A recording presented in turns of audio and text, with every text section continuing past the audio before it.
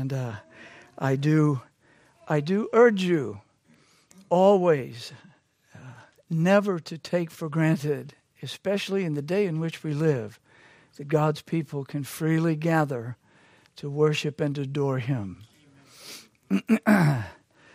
You will watch the incendiary news media almost daily now running some article or another against those hateful Christian people. And it's quite astounding that our governor, who is simply holding to some of the things that people from both parties used to hold some decades ago, is now being viewed as an extremist. That's how far we've fallen, and we're falling much further, much quicker. So, brethren, we should pray. We should live holy lives. We should be the salt and light that our Christ has commanded us to be. This is a day to magnify the Lord, not a day to hide your head. Stand up and be counted for Christ Jesus. We're going to be back in 1 Timothy chapter 3 and Titus chapter 1 this morning. I'll just be reading one verse in Titus and 2 verses in 1 Timothy. I've got about a 6-hour message that I've whittled down to about 2. So having taken 2/3 out, you should be delighted when I get ended. We're going into the waters of controversy. I started to do that last week, but did not finish. So I hope to take up today with a brief review of what we covered last week so that we can see and understand the context in which this controversy arises. For those of you visiting, I do not delight to do sermons where we have to untangle particular controversies, theological controversies, though I certainly have a heart to do that when I believe it's necessary, and I believe that is necessary as we go through this. There will probably be more teaching than preaching this morning, though I just will not be able to help from falling into preaching at various moments. I pray that your hearts will be with me, that your minds will be tuned in, that the fact that we have to go through some detail will not let your mind drift. One of the reasons for doing this is for us to learn how to think through the fact that God's people don't agree on everything. And when we hit those moments where it's quite clear, and some of us will have friends, brothers and sisters in the Lord that will take a different view from us this morning, it's important for you to be, here's this word that Christians are not really great at today, but I want everybody in here to get great at, and that's thinking. If we are going to honor the Lord with all of our heart, soul, and mind, we're not here just to react and have some feel-good feelings. We're here to think according to the Word of God. So I will push myself through this to make sure that we get it done this morning. That may take a little more than usual, but I hope not to, as a pastor friend of mine says, I hope not to wear you out. That's the Antichrist's work. So if you're unfamiliar with that, he is the one that wears out the saints in the Word of God. So if you'll stand with me, we're going to read Titus chapter 1, verse 6. Titus chapter 1, verse 6.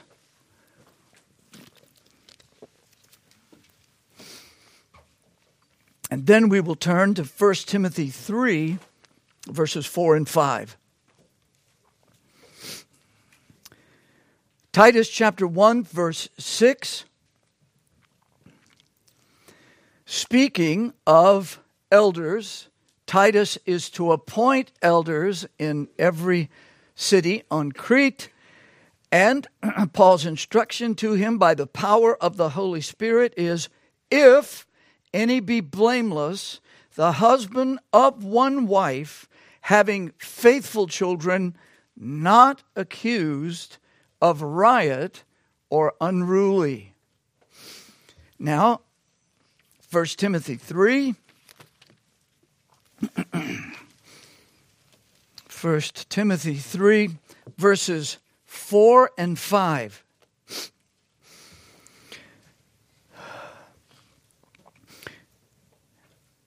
Speaking of the qualifications of a bishop, of an elder, a pastor, a shepherd, one that ruleth well his own house, having his children in subjection with all gravity.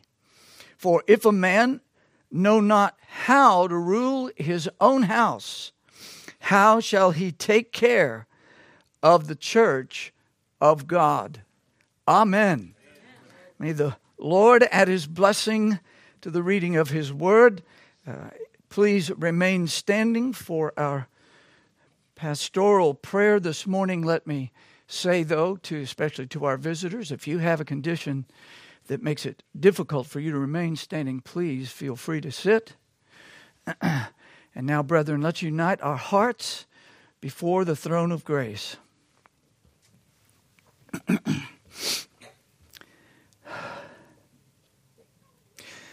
My blessed Father in heaven, how great thou art. We magnify thee, for thy mercies are new every morning. In this day we have already tasted of the sweetness of thy kindness to us. We thank thee for the blessing of gathering thy church. We thank thee that the foundation of the apostles and the prophets with Christ as the cornerstone is here and in every congregation that is truly thine across the face of this earth. We thank thee that thou, by thy glorious regenerating power, have made us living stones, pressed together and holding the head, Jesus Christ. O Christ Jesus, O head of this church, head of every true church, we pray that thou wouldst draw near to us today. Draw near. May the mighty, refreshing, powerful Spirit flow through our hearts, open our minds, help us to hear thee and to understand thee and to walk with thee. O God, how we praise thee for the mercies that thou dost shower down upon us.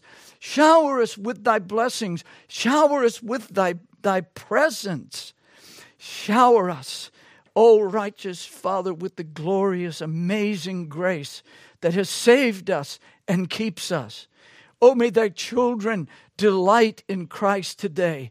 Father, as we go into the waters of controversy, as we struggle with thoughts that may be foreign to us or may be difficult, I pray that thou wouldst help this poor, weak vessel to speak plainly.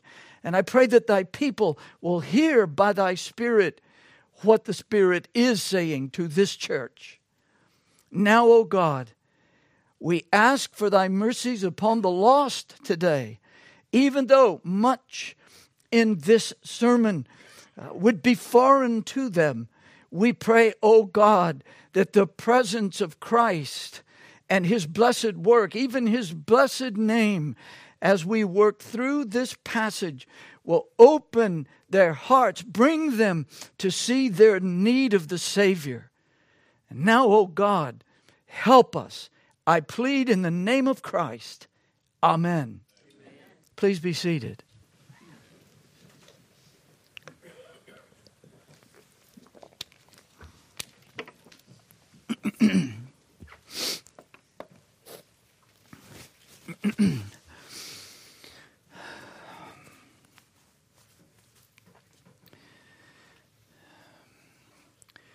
The pastor's work in a congregation of Jesus Christ is an extraordinary, supernatural work. The eternal Son of God knows and loves the man before the foundation of the world. He chooses the man to everlasting life. He regenerates him and brings him into union with himself by the miraculous power of the Holy Spirit. The sovereign Lord does this in his sovereign time, in his sovereign way, in his sovereign purpose. He breaks, equips, trains, and disciplines the man. And as the head of the church, Christ then helps one of his congregations to recognize his work in the man. You hear that? If you're drifting already, you don't want to miss that. Jesus Christ is the head of the church. He orders his church. His order is here in the Scripture. He saves a man, and then he helps one of his churches recognize his work in the man. No church makes a pastor. They recognize a man that Christ has made a pastor. That's two very different things. John Newton said, quote, that none but he who made the world can make a minister of the gospel. Say that again. That none but he who made the world can make a minister of the gospel. That means you have a responsibility to know what that man looks like. You have the responsibility of soaking up, believing what the Word of God about the qualifications of an elder. You are going to be voting the man in. You will vote an imposter or a weak man or someone that Christ has done a work in to be an elder in this congregation. You have a major responsibility in this. You need to hear Jesus. Only he makes pastors. Newton goes on. If a young man has capacity, culture and application may make him a scholar, a philosopher, or an orator. But a true minister must have certain principles, motives, feelings, and aims which no industry or endeavors of men can either acquire or communicate. They must be given from above or they cannot be received. Close quote. I say, amen. And I hope you do too. But if that sounds foreign to you, if that sounds unusual, you have not been taught what God requires you and me to understand about who should be in a pulpit and who should not. One of the weaknesses of the churches in this country is they wouldn't know a God-chosen pastor, a God-made pastor, if they sat under him for a decade, or if he sat in the pews for a decade. It isn't just a man who can give a sermon. And very often, that's all that a church settles for.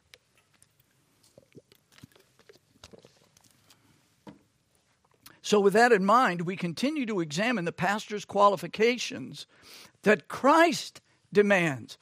Let me say that again.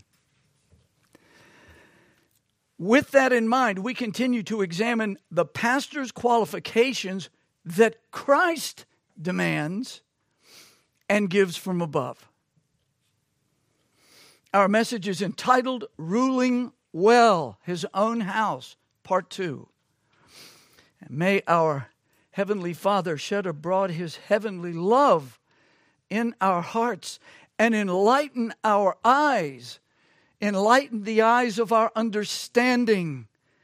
And may Christ, the head of the church, send His Spirit to help us hear, believe, and apply His word for the everlasting glory of God and for the good of His people.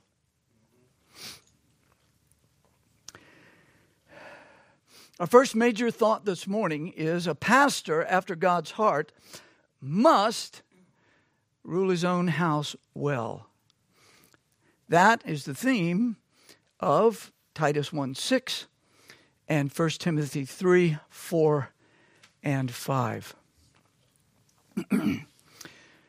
Now, last time we began to consider Christ's requirement of ruling well in 1 Timothy chapter 3, those two verses. In verses 4 and 5 of this portion of Paul's letter, Christ's qualification for an elder is clear. A bishop must be, no other possibility.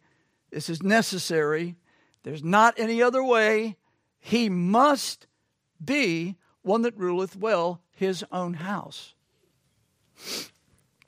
As a father is Christ's representative to his family, so an elder is Christ's representative to his congregation. Once again, I will repeat. As a father is, not should be, not ought to be, every father is Christ's representative to his family. And he's either a good one or a bad one. So an elder is Christ's representative to his congregation. Therefore, we considered last time, number one, the meaning of ruling well. The model for this, of course, is Jesus Christ, who is faithful over his own house, whose house are we. The Holy Spirit announced through Isaiah, "For unto us a child is born, unto us a son is given, and the government shall be upon his shoulder." And one of Christ's beautiful, lovely titles is the Everlasting Father. So as a father, the man is the head, the leader of his family. He cares for and applies himself to that family to provide, to protect it. His rule must not be a domineering, tyrannical, overbearing government. Nevertheless, he must govern himself, number one. Husbands, fathers, do you hear this? Before you dive off the board into the deep end of the pool of your leading your family, and I see this error in family reform all the time. Fellas go, "Yeah, man, I'm the head, all right." And everybody has to jump up and look like him and everything he thinks. That's not what's being said here. It's not reality. It can be dictatorship, where you have cookie-cut children. That is not the idea here at all.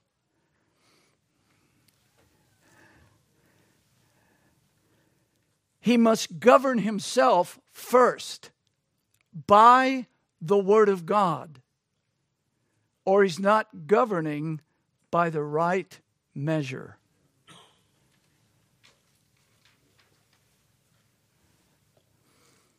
So he must govern himself, his wife, and his children in a spirit-wrought Christ-likeness with firmness, gentleness. Not either or.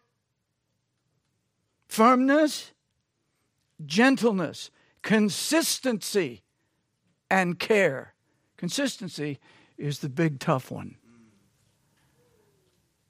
He must do this well. And the word well there in the Greek means in the right way. Well, what's the right way? The Word of God.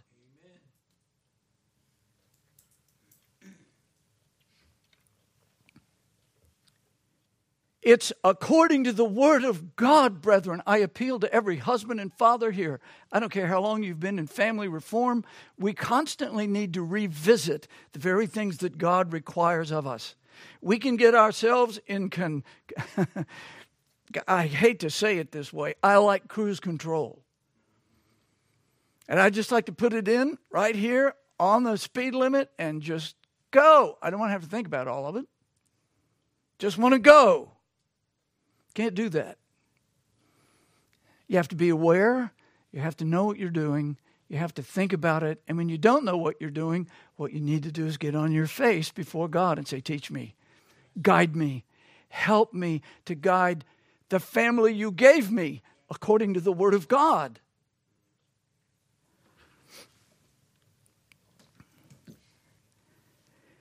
It is to be, again, a rule according to God's rule, God's Word. Those words of life, those words of wisdom, those words of love and grace and mercy. His words, the revelation from God Himself. And it's not to be according to human whims. Now, it's true, all parents, mom and dad alike, there are times when there's not a specific verse in Scripture that speaks directly to a particular problem. But if we seek the Lord, if we seek wise counsel, if we go to the Word of God, we'll eventually find a principle that'll help us. We do believe in the doctrine of the sufficiency of Scripture. So then, we considered number 2, the focus of ruling well. Having his children in subjection with all gravity. A father must show his leadership skills by instructing his children to submit to his government. That's not easy, right? It's one thing when you have one child, it's another when they start multiplying. It's a lot like herding cats sometimes. Used to have a dog who was bred to herd cattle. And one of the funniest moments of any day was trying to watch him herd our 13 cats. He never got more than 2 or 3 to stay in the same place while he ran circles around them and tried to get the other cats. That's a whole lot the way children are sometimes. Difficult to round them up and walk in the way that they should. It takes leadership. It takes leadership. And it doesn't matter whether it's one child or 12. It's very sobering and challenging work. And a man who's going to serve Christ as a shepherd has to have some skill in this. Or whatever blessing he may be to the congregation, it is not as an elder.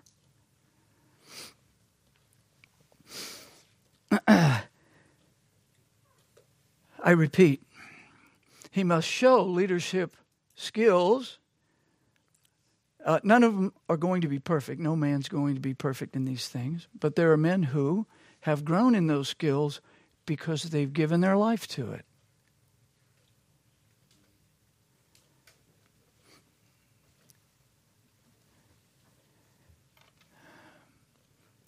He must teach them. He must instruct those little minds. And there are different stages, always. Things are changing all of the time with our children. And he must teach them to submit to his government.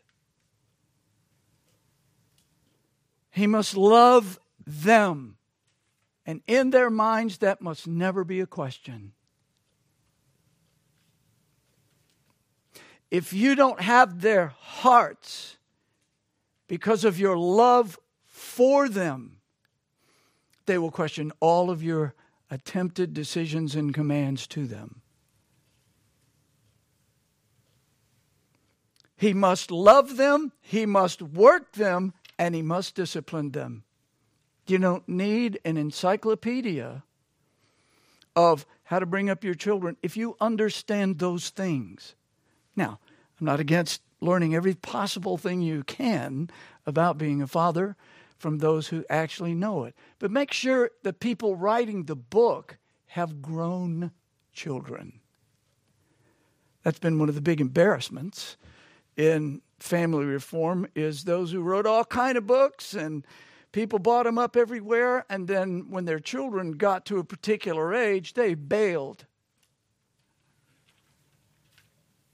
Don't spend your money on somebody you have no idea what they're really going to teach you. So, a father must deal with his children's hearts along the way. Listen, dads, this is one of the most important things you've got to get. You must deal with their hearts along the way, not simply their behavior. Many people just want, stop that. And you got to say that sometimes. But very often the only matter in their thinking is, your actions are aggravating me or embarrassing me. And that's not the point. Why are those children doing that? Because they need a Savior. You need to deal with their hearts, not just their behavior. Behavior is a big deal. And there are times when you'll settle for behaving if you've not been able to get the moral point across. But a father who understands these things realizes, why did they lie? Why did they cheat? Why did they talk back? Why did they do this and that and the other? Because they have hearts that are rebellious against God. And they needed to be, in love, pointed to Christ regularly. And that means you've got to have control of yourself in order to make it more effective. This isn't just a do as I say, but not as I do life, especially for a man who's going to be an elder. Is it obvious that he's only concerned about the children's behavior and how it makes him look, or is he desperately concerned about the immortal souls of those children that God has given him?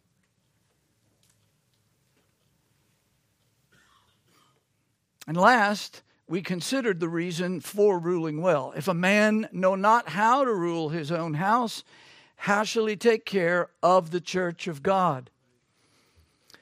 Is it not obvious, my brethren?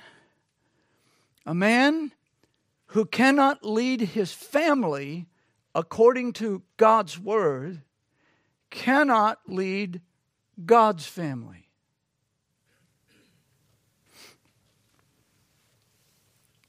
A man who cannot lead his family according to God's word cannot lead God's family. And I'll repeat this fairly regularly. No one does it perfectly. But there are those who are gifted and do it. And very often it's not just a gift that no other father has. If you're born of God's Spirit, you are in union with the Father. Listen to Him. Obey Him. And then govern your children. Your soul must be laid before God. Your heart must be laid before God. Be careful of the formulaic stuff that's out there. You know, if you put all your children in a dark blue blazer and an American flag tie and everybody marches to your tune until they're 17 or 18. And if you just do this, that, and the other, if you do these formulas, your children are going to turn out okay. You need to run from that junk. And I mean run from it.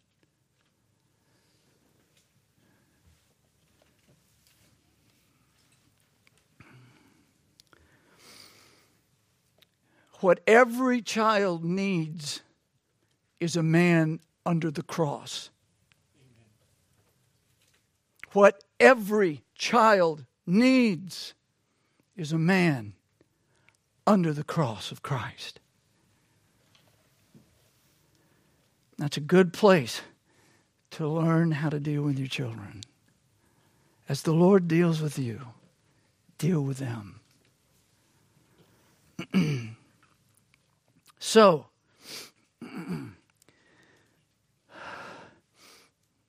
does this man bring up his children in the nurture and admonition of the Lord? Can you see that?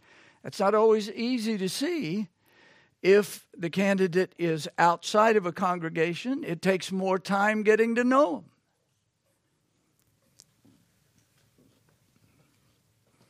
Does he believe and does he apply? Train up a child in the way he should go. Their hearts don't come into the world ready for that journey. And you will have to guide them. Very often when they're in an unregenerate state, that's not easy. Does the man believe and apply that? Does he realize that foolishness is bound in the heart of a child, but the rod of correction shall drive it from him, far from him? You're living in a culture that absolutely despises that notion. And you see what it's given us. Chaos and perversion. It's astounding. It's truly astounding. Does he believe? Listen carefully. Flags, neon lights going off here. Does he believe in and consistently practice family worship?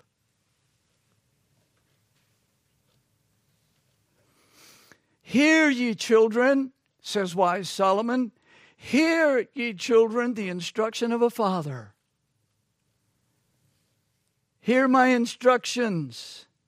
It's not just talking about how to cut the yard. And attend to no understanding, for I give you good doctrine. Why should that be in the life of an elder? Because it should be in the life of every father in his congregation. Every father has spiritual responsibilities to the never-dying souls of those that are under his roof. Well, I can't save them. I understand that. I can't. Pastors can't.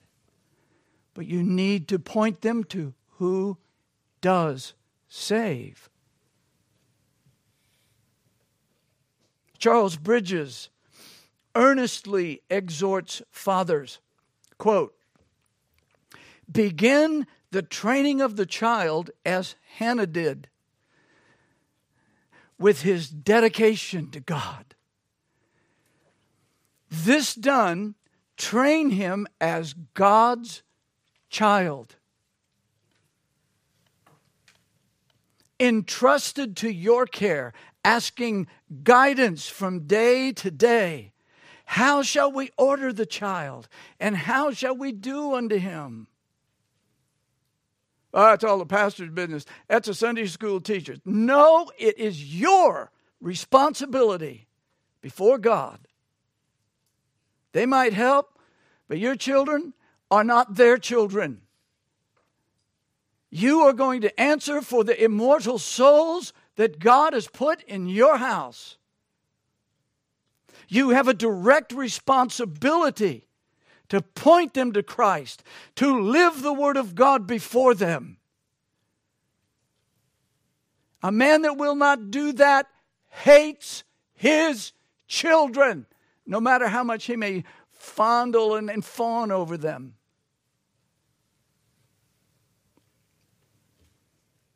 That soul is going to live forever in hell or in heaven. And God has put it right there in your house.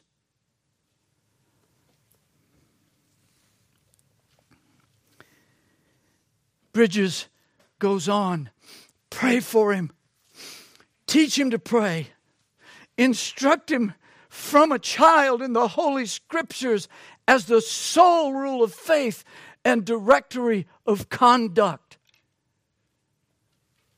Close quote. Every child in a godly home should know that the will in that house is God's will, because the Word of God is set before them morning and night. You have a responsibility. Stop looking to the so-called experts to do your work. Get on your face before the living God and say, you gave me this soul. Show me how to point this boy, this girl, to Christ Jesus. Help me to live as a faithful Christian before them so that they won't believe that this is all a lie once they begin to figure things out.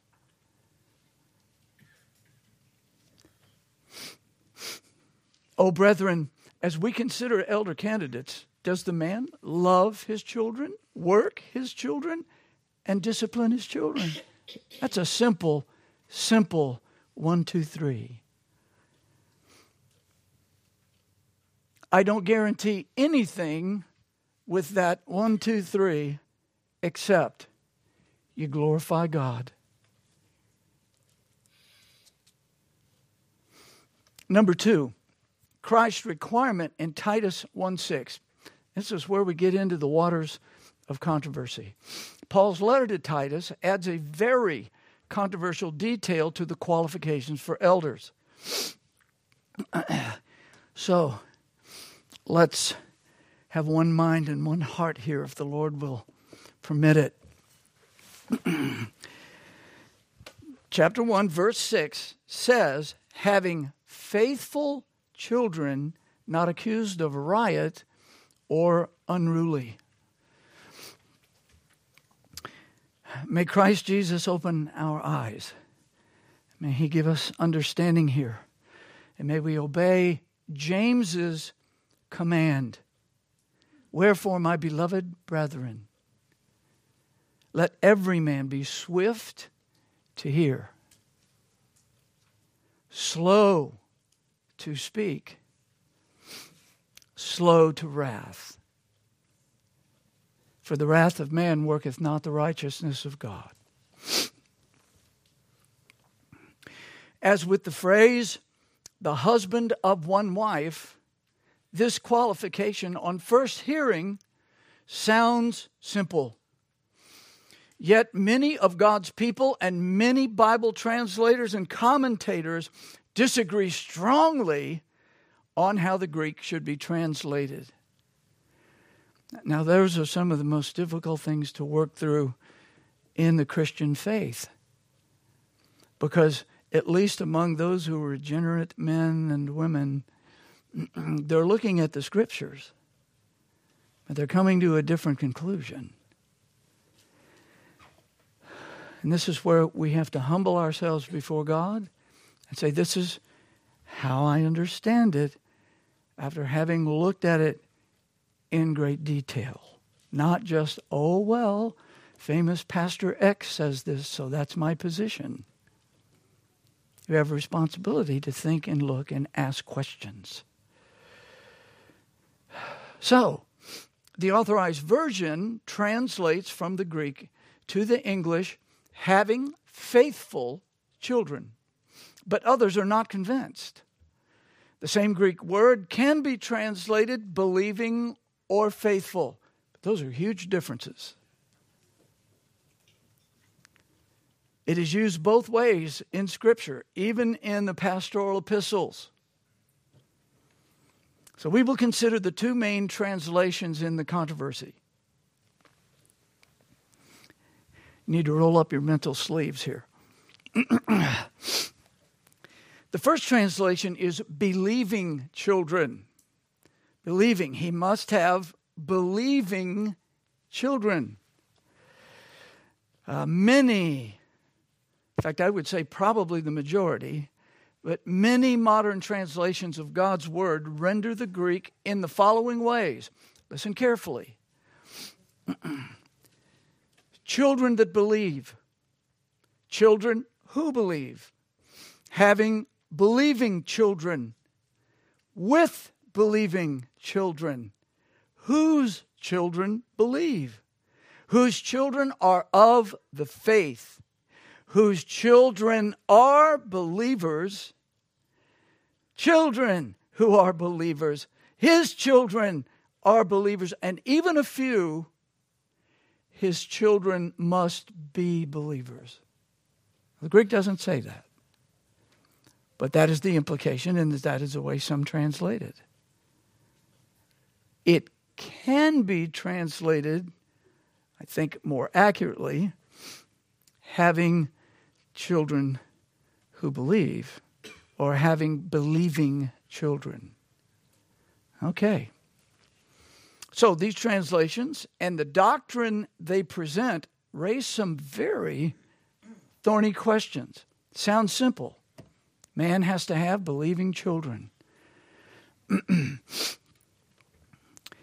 Okay, think with me. Number one, if a qualification for eldership is having believing children, then it seems, operative word, seems, then it seems that every time his wife bears another child, he must step down until the child is converted. It doesn't say having children that are eventually converted. It doesn't say that. This translation is having believing children. So let me begin with a little terminology. Some of us, well, all of us should be, but some of us, and maybe even our visitors, may not be familiar with the terms Pedobaptist or Credo Baptists. So I'm going to be even changing the terminology in the hope of making it even a little simpler. I will use the term infant sprinkling for Pedobaptist and believer immersion for Credo Baptist. Are you with me? All right. So, requiring believing children is generally not a problem for some of our infant sprinkling friends because of their view of God's covenants or their view of God's grace. Some hold the doctrine of presumptive regeneration. And here's what that means. It means they presume, based on their theological system, that their children are regenerate unless they prove otherwise later in life. I've had it said to me exactly that way. Said, you Baptists, you have a problem. You Baptists believe that your children are not converted until there's some evidence. We believe that our children are converted until they give evidence that they're not. All right? So, our system certainly works into the interpretation of these passages. So, stay with me. There's one more. They may consider as well that their children are God's elect for the same reason that they believe that they're regenerate. If they are God's elect, they believe that they are God's elect unless they prove otherwise later in their life that they're not. Right? So the assumption is regenerate, believing children. And there are different colors of all of this. And there are different shades of all of it. I'm trying to keep it from getting unwieldy. For some of you, we may already be in that space. But let me say, having believing children does present a problem for those who believe that their children must give evidence that they're converted. Because that would mean there's a limit on who could be a pastor or who not. Do you have children that have not come to faith in the Lord Jesus Christ? Well, regardless of all of the gifts you may have, you can't be an elder. I'll go a little further in the hopes that the picture will start clearing up just a bit. So in Baptist churches or in other believer immersionist congregations, this can be a very serious issue. And all of the positions have definite struggles, all of them. So eventually we have to come to say, in the weight of evidence, we lean this way. Or in the weight of the evidence, we go the other way. So I trust you realize that a system of theology is usually behind a certain view of controversial passages. You're going, if you believe that men have free will, no matter what, you're going to have some really tough passages to work through, but you will look at those tough passages according to the system that you're in. And it's the same thing on the other side. If you believe that man's will is chained by his radical depravity, there are going to be some verses you have to wrestle with. And your system generally points you in that direction. Here, there are many theological issues that come into this picture, but generally speaking, in infant sprinkling congregations, there is a less of a problem with this, having believing children. With Baptists, right out of the chute, it's a problem. Are you feeling that just a little bit? Let me press on here. But, you have to ask a question, and I'm not trying to be silly, and I'm certainly not trying to be condescending. Must a man in a Baptist congregation step down with every new baby until that baby's converted? Because that's a baby that's not believing, or at least there's no evidence yet. Most people never sit down and think through the things people just bicker about. Very often the bickering is very theologically important. So, what would be the age limit in such a view? You've had a new baby, you've got 4 years for that child to show that he's a believer. You can't do that. How do you even deal with that? But if you have a view that doesn't have a problem with it, then you don't have a problem with it. Your children are believers till they prove otherwise. What you believe matters. Every day, what you believe matters. Number 2, if an elder must have believing children, then it seems that no matter how many of his children believe, one unbelieving child would disqualify him. You follow that? Let's say he's got 10 children. Number 9 makes no profession of faith. Though the man has every qualification to be an elder, that one child is why he will not be appointed to be an elder. And those that believe that particular category of believing, unbelieving, faithful, etc., that's where you have to go. You have to start thinking about those matters. They're not silly questions, though they might sound like it to you because of your system. Maybe your system isn't right. You've got to ask hard questions when these come up. Number 3, if an elder must have believing children to be blameless, then it seems that God himself is not blameless. I will repeat that. If an elder must have believing children to be blameless, then it seems that God himself is not blameless. How can I say that? Well, we're going to look at just a few verses quickly. Genesis chapter 1, verse 27, and verses 2:7 and 2:22.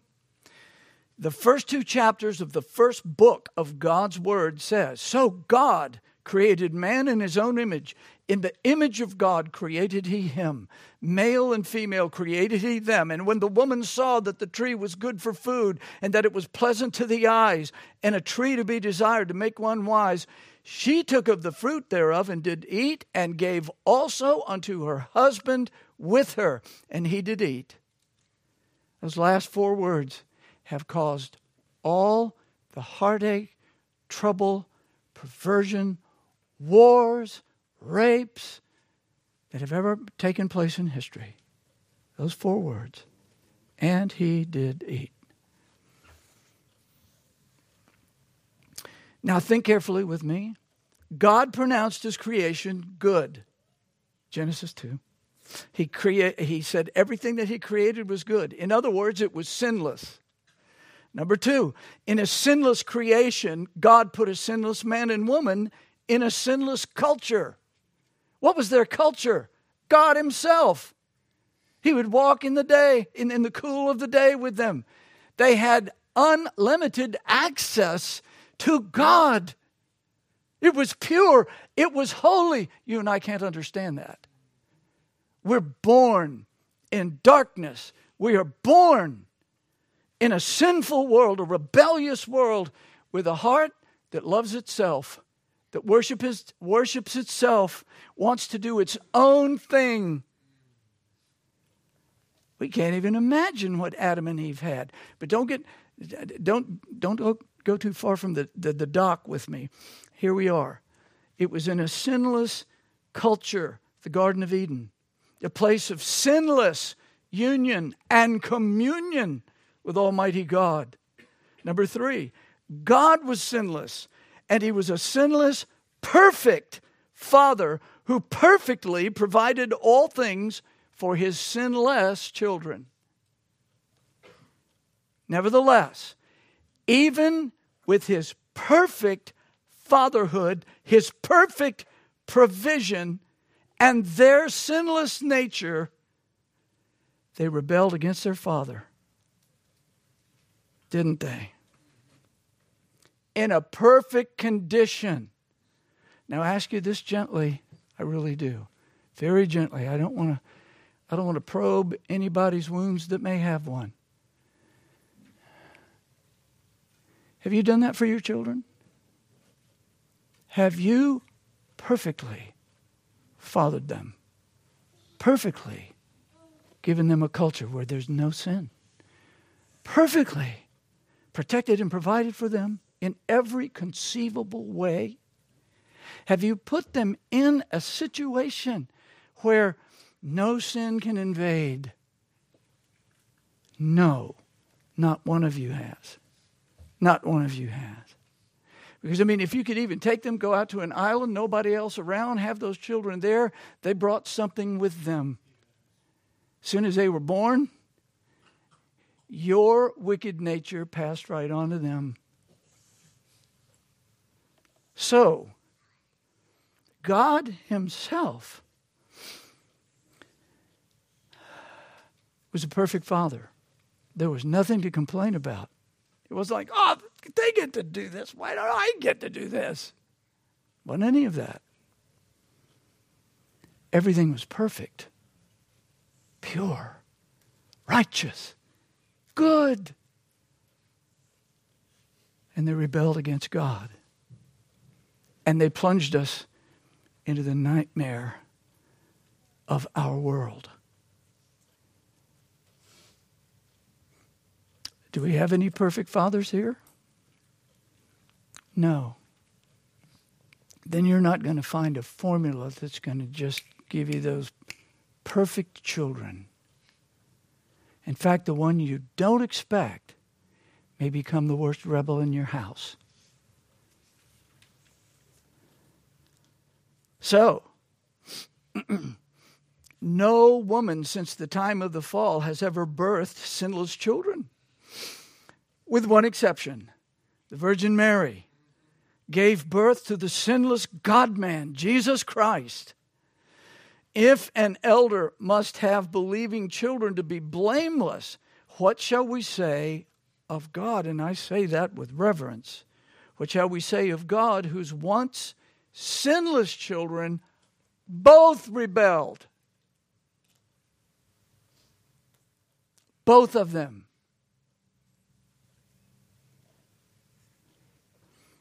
In the same vein, consider Isaiah 2. Isaiah 1, verse 2. The passage says, "Hear, O heavens, and give ear, O earth, for the Lord hath spoken." Now what does he say?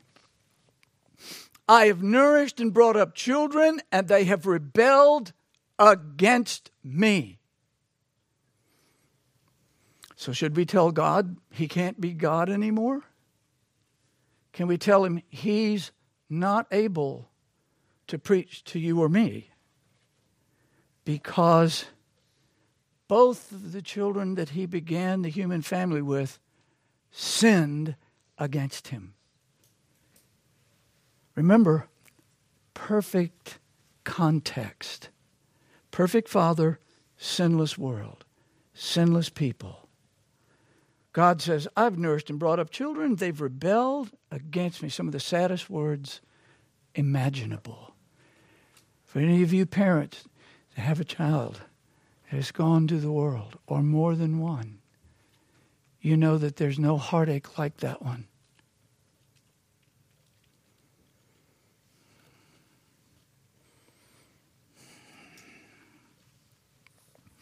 So, what is God saying there? Well, he's actually referencing Deuteronomy 4:25 and 26. There, God solemnly warned Israel not to corrupt themselves with graven image. And God said, "I call heaven and earth to witness against you this day." In the scriptures, God demands 2 or 3 witnesses to affirm something.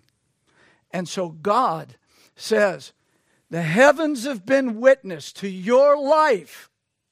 The earth has been witness to your life. They know that I said, this is the way you must live, and you've left it.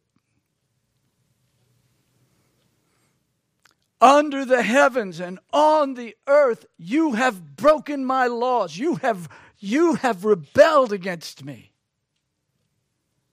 God says,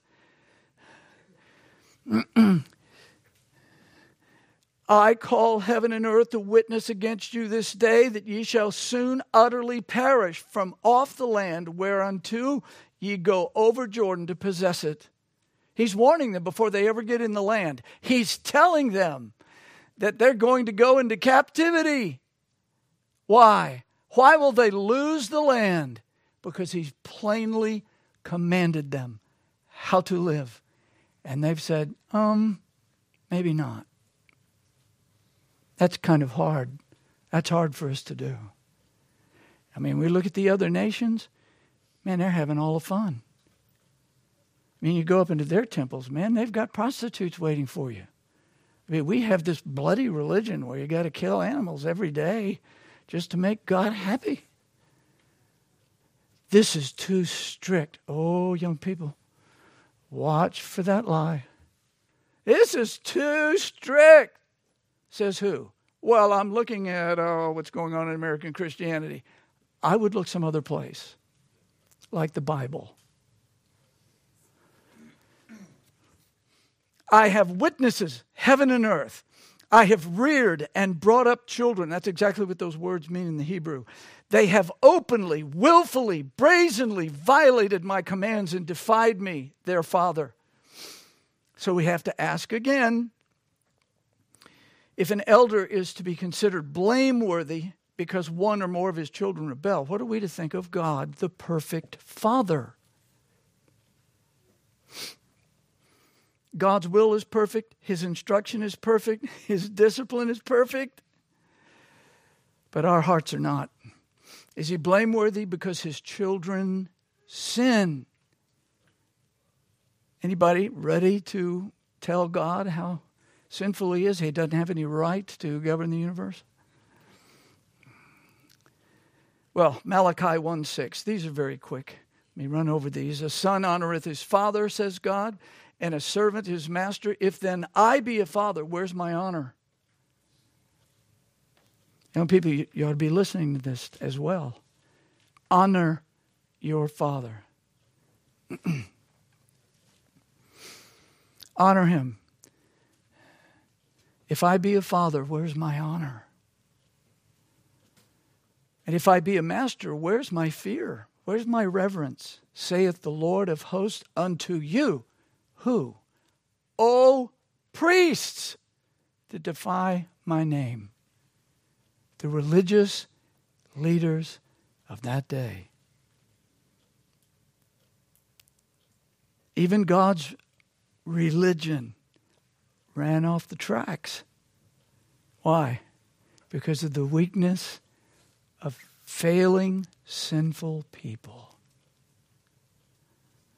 There needed to be a better covenant. Thank the Lord, there's one promised. And we're in it right now. Jeremiah chapter 6, verse 19. Hear, O earth, behold, I will bring evil upon this people, even the fruit of their thoughts. Just what they're thinking is worthy of my crushing judgment. Because they have not hearkened unto my words, nor to my law, but rejected it. In this context, God's sons and daughters lived in continuous rebellion against him. Continuous. Finally, Jeremiah 4:22, for my people is foolish. For my people, his family, is foolish. They have not known me. They are sottish children. Now that means stupid. In my house, you are not permitted to use the word stupid as an insult for your brother or your sister. But God says, my children are stupid. Why? Because they don't listen to his word. Do you know the word of God well enough to know whether you are stupid before God? I tell you, where you sit at this moment, if you are not saturating your mind and heart with the Word of God, I guarantee you're sinning against him somewhere you never thought was rebellion. Because what you're doing is making up during the day what you think is the way to go with this or that. You will be governed by your emotions, not the Word of God. Boy, that's a killer. So, number 4, if an elder must have believing children to prove that he can lead people to Christ. Now, this is the one that's really painful. If an elder must have believing children to prove that he can lead people to Christ, then we must ask God some questions. Can God lead people to Christ? Are his children rebellious? But can he lead them? Could God save every human being on this planet? Does he have the power to do that? He does. He saved one thief and left the other to himself. Both of them had Christ in the middle. One very well-known preacher who claims to believe in the sovereignty of God and the doctrines of grace makes this remarkable statement. Now, this is from a fairly old commentary, so I'm hopeful. He has changed his position on some things over the years, and I'm hopeful this is one of them that he does. However, if not, this is what he says. If the elder candidate cannot bring his own children to listen to the words here. If he cannot bring his own children to salvation and to godly living, he will not have the confidence of the church in his ability to lead other unbelievers to salvation or to lead his congregation to godly living. That sounds an awful lot like the Holy Spirit's work, not the work of weak and feeble flesh. A man must be under the Spirit's influence to preach and to pray that God will save and that he will guide into holiness. If men can convince other men and women to do this or to do that, he's got a dangerous power. Are you with me on that? I can tell you, if you're around a person with a really strong personality, they can begin to tell you things that's wrong for you to do or think or say that the Bible doesn't forbid. But you will submit to them. It happens all the time. Just because someone has a powerful personality does not mean that they can effect the work of the Holy Spirit. Well, this is a very important matter. After all this, can you sense how this is a really important problem? I hope so. So, this brother goes on to say, based on a defective understanding of God's sovereign election, some interpreters argue that Paul could not possibly hold a man responsible for the failure of his children to be saved. It is God that opens the heart. It is the Holy Spirit that brings a man, a woman, a child unto God. Preachers are just messengers. They have no power in themselves. If I had that power, every soul hearing me would be saved. And every one of you would be so hungry for sanctification, for holiness, that the one problem we'd have is people trying to outdo each other to love Christ more. This is an important matter. It's a very important matter. So, let me say all of this. I'm going to have to press just a little bit further. Hold on with me. May God grant you much grace. So let me say, I do not, and I am not persuaded by, I do not go with the idea that the translation, believing children, is the best translation. Now, you can disagree with me. That's perfectly fine. But I've given you some of the reasons that I think it's extremely problematic. So let's go to the second translation, and it will be shorter than the first one, because it's simpler, and because very often the truth is simple.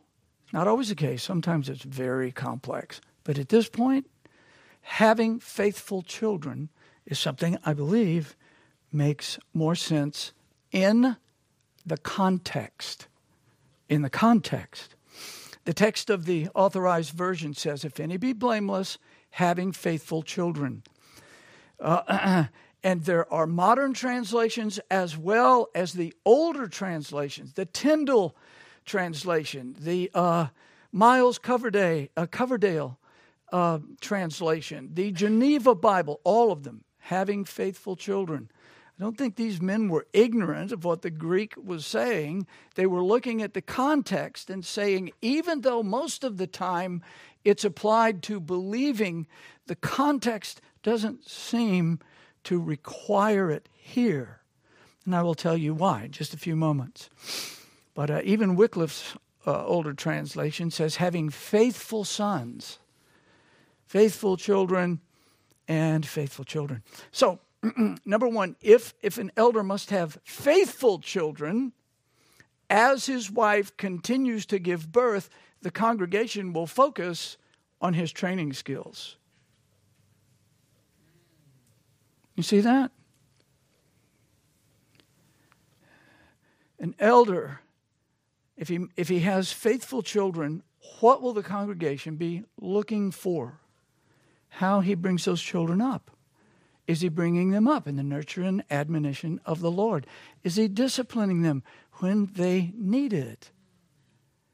They will be watching for his leadership skills in order to say, I believe the Lord's dealing with this brother.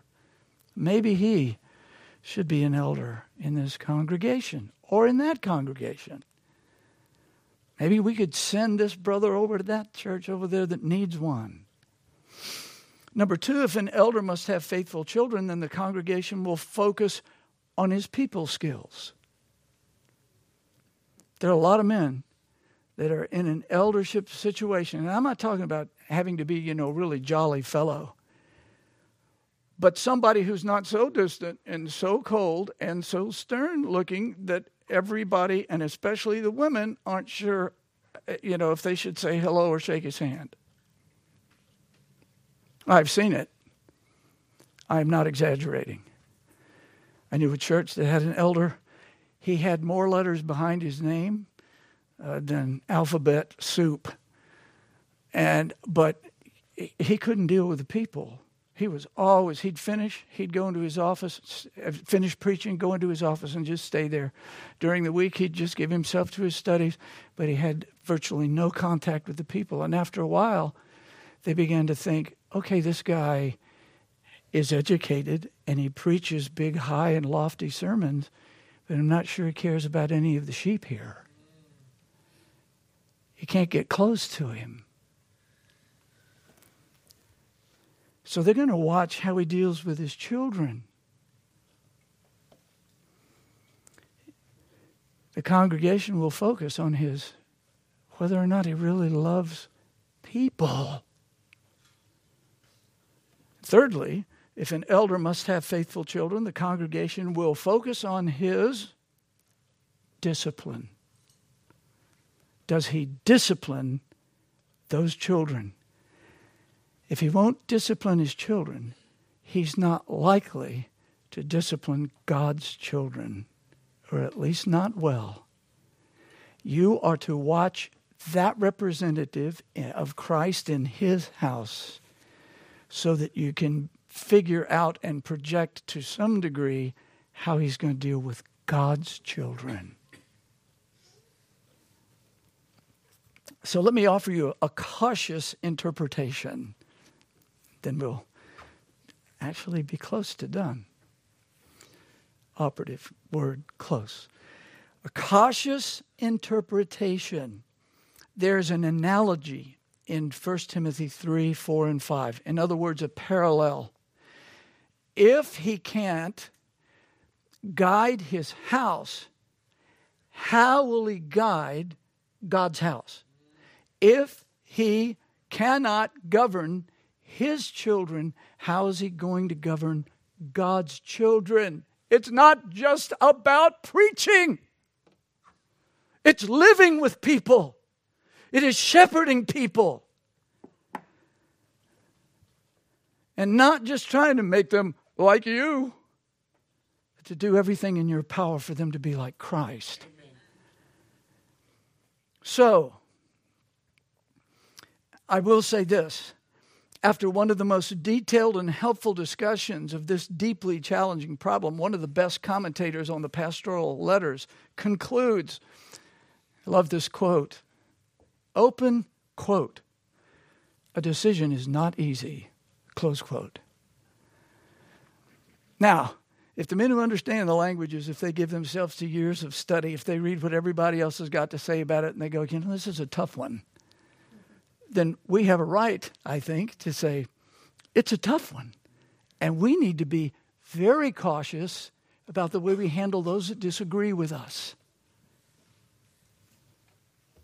So, I will offer this attempt.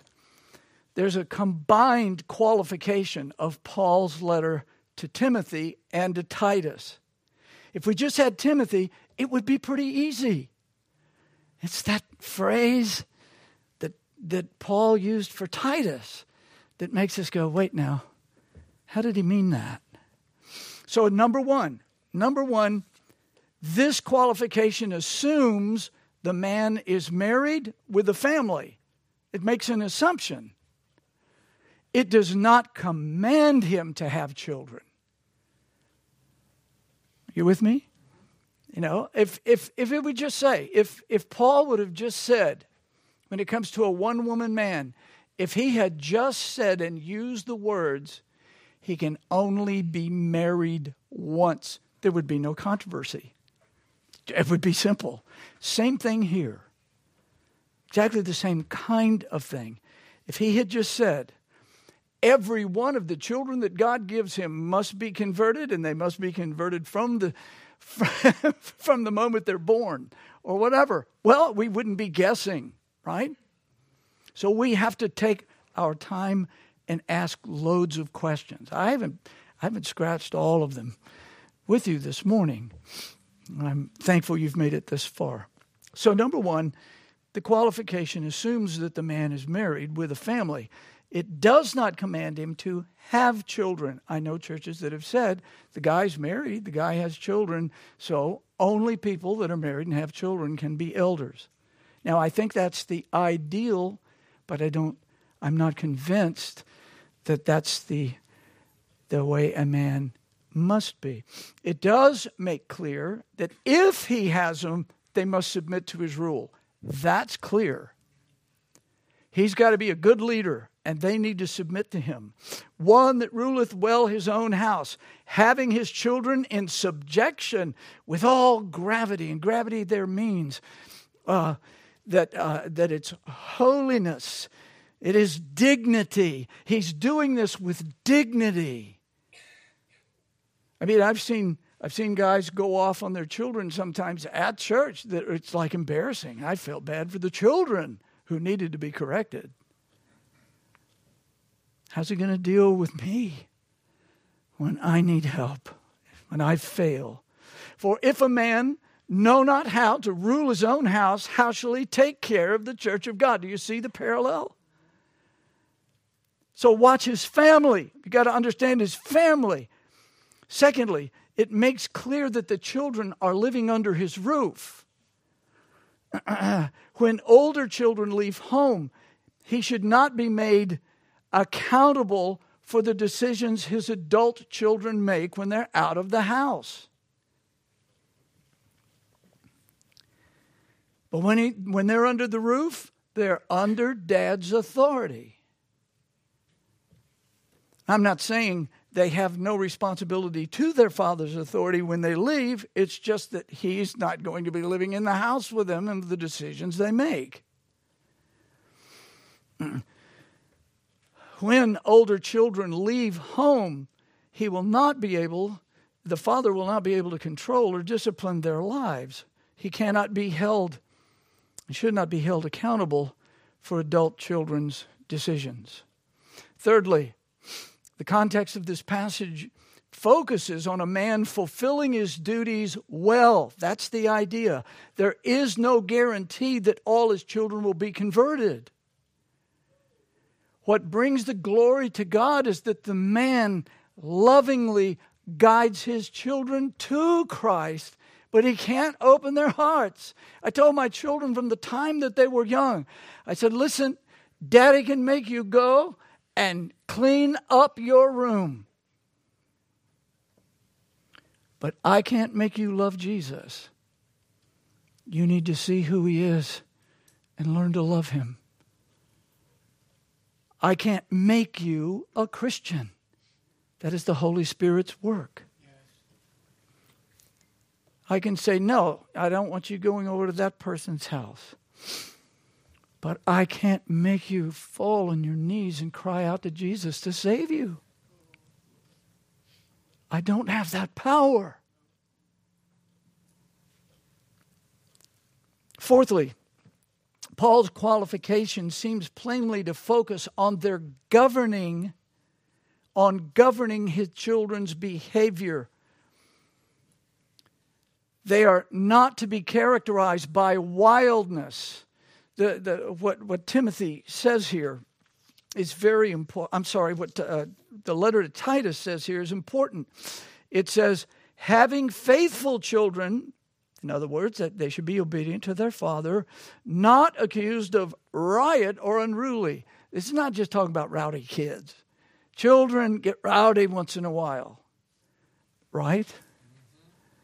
It's not talking about being rowdy. The idea here says accused of riot. That means debauchery. They are wildly involved in sexual immorality. That's what the word means. That should not be going on with his children in his house. Or he not taking care of his family. What's he going to let the church do?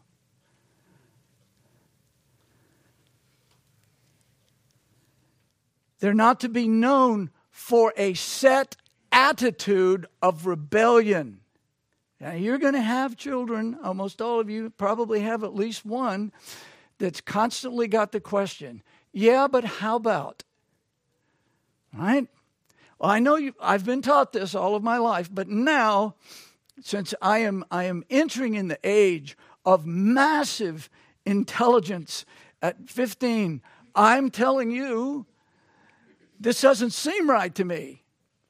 Right? Well, you should study and pray, ask gracious questions, make wise appeals, but honor your father and your mother. Children are going to ask questions. But that doesn't necessarily mean that they have an inveterate rebellion against everything. Now, the Lord might put one like that in your house. But I trust you understand. I have watched really good men, after their children get to a certain age, work at bringing a stubborn child into submission. It's not easy. But wow, some of them get really good at it. And they would be good for dealing with the Lord's stubborn children. The parallel is always there. The family, the church.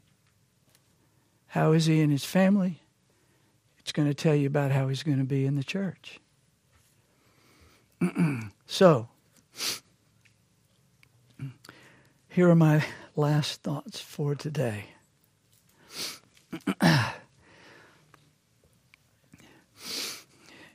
In this view, then, Paul is talking about a man, I believe, I am not speaking with dogmatism. I'll try to use my best non-dogmatic voice. In this view, Paul is talking about a man's ability to rule his home, not the spiritual salvation of all that are under his rule. That's the way some people teach it. The person I quoted a while ago with his unusual view of man and the Father leading people to Christ, he says, if God chooses you to be an elder, God's just going to save all your children.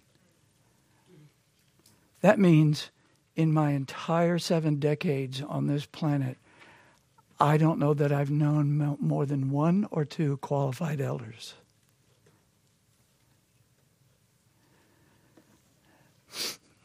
The minute one of them fails, that's it. You're not an elder anymore.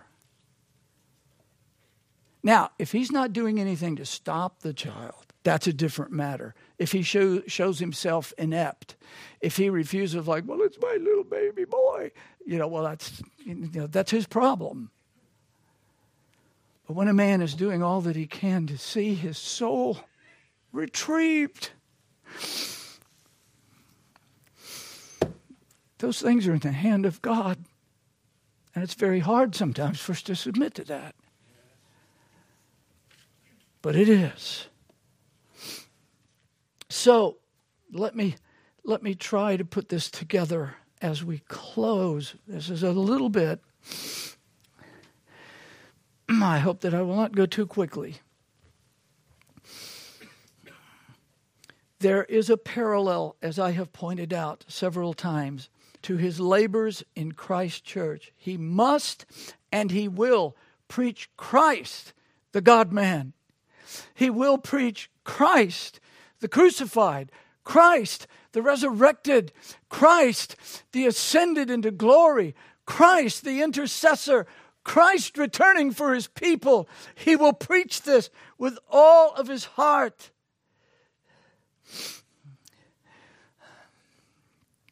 He will and he must preach holiness.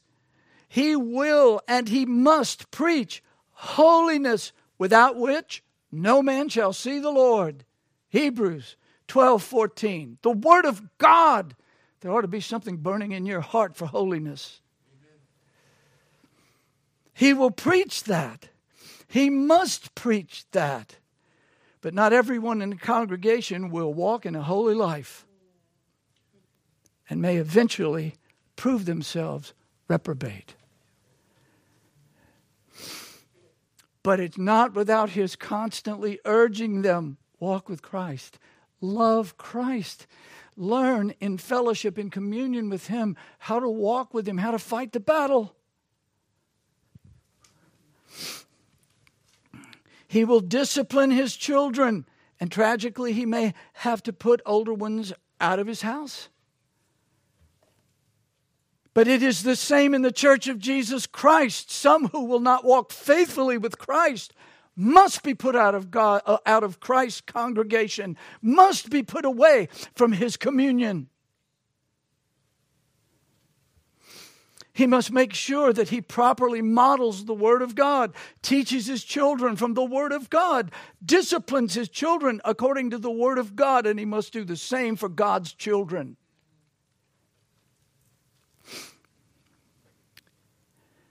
Somebody said to me once, "You can't tell me what to do." I said, "No, I can't, but Christ does."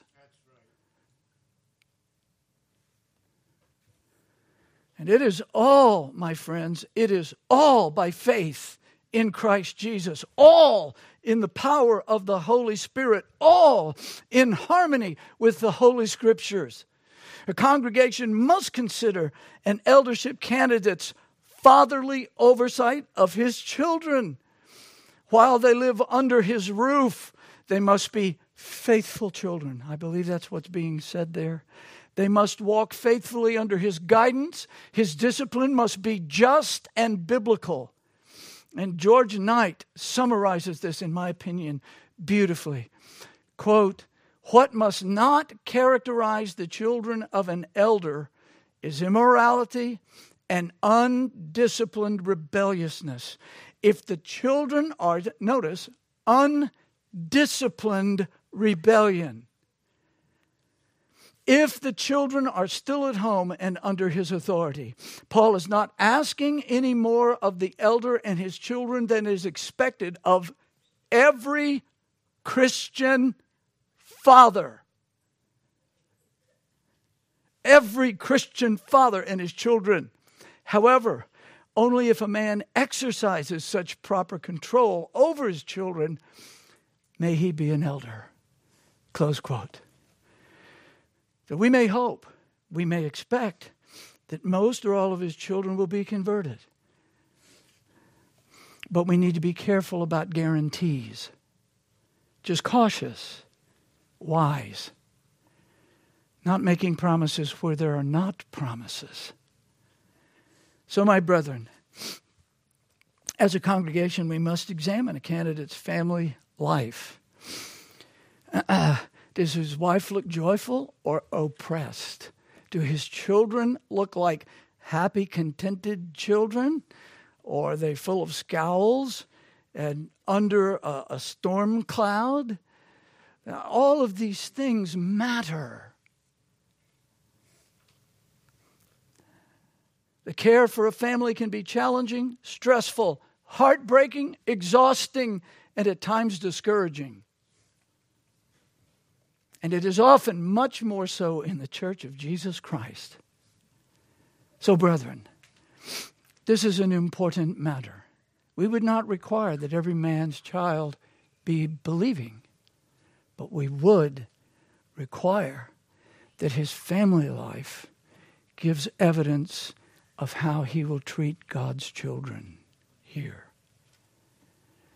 May it be according to the Word of God, and may it be to the everlasting glory of God the Father and the good of his people. Amen.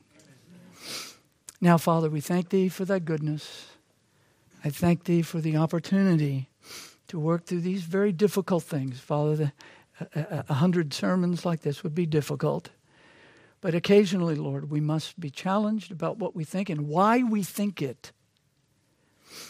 Help us not to be lazy. Help us not to let somebody else do all our thinking. And yet at the same time, help us to listen carefully to those especially whom we think have biblical wisdom. Help us, Father, to be balanced in these matters. Now, here are thy dear children. We will be looking, oh God, we are looking, we have been looking for another elder. May God give us a clear discernment about these matters. And I pray it in the name of Jesus. Amen. Amen. Thank you, brethren, for your patience on that lengthy teaching. If you would please stand with me, we will have the benediction.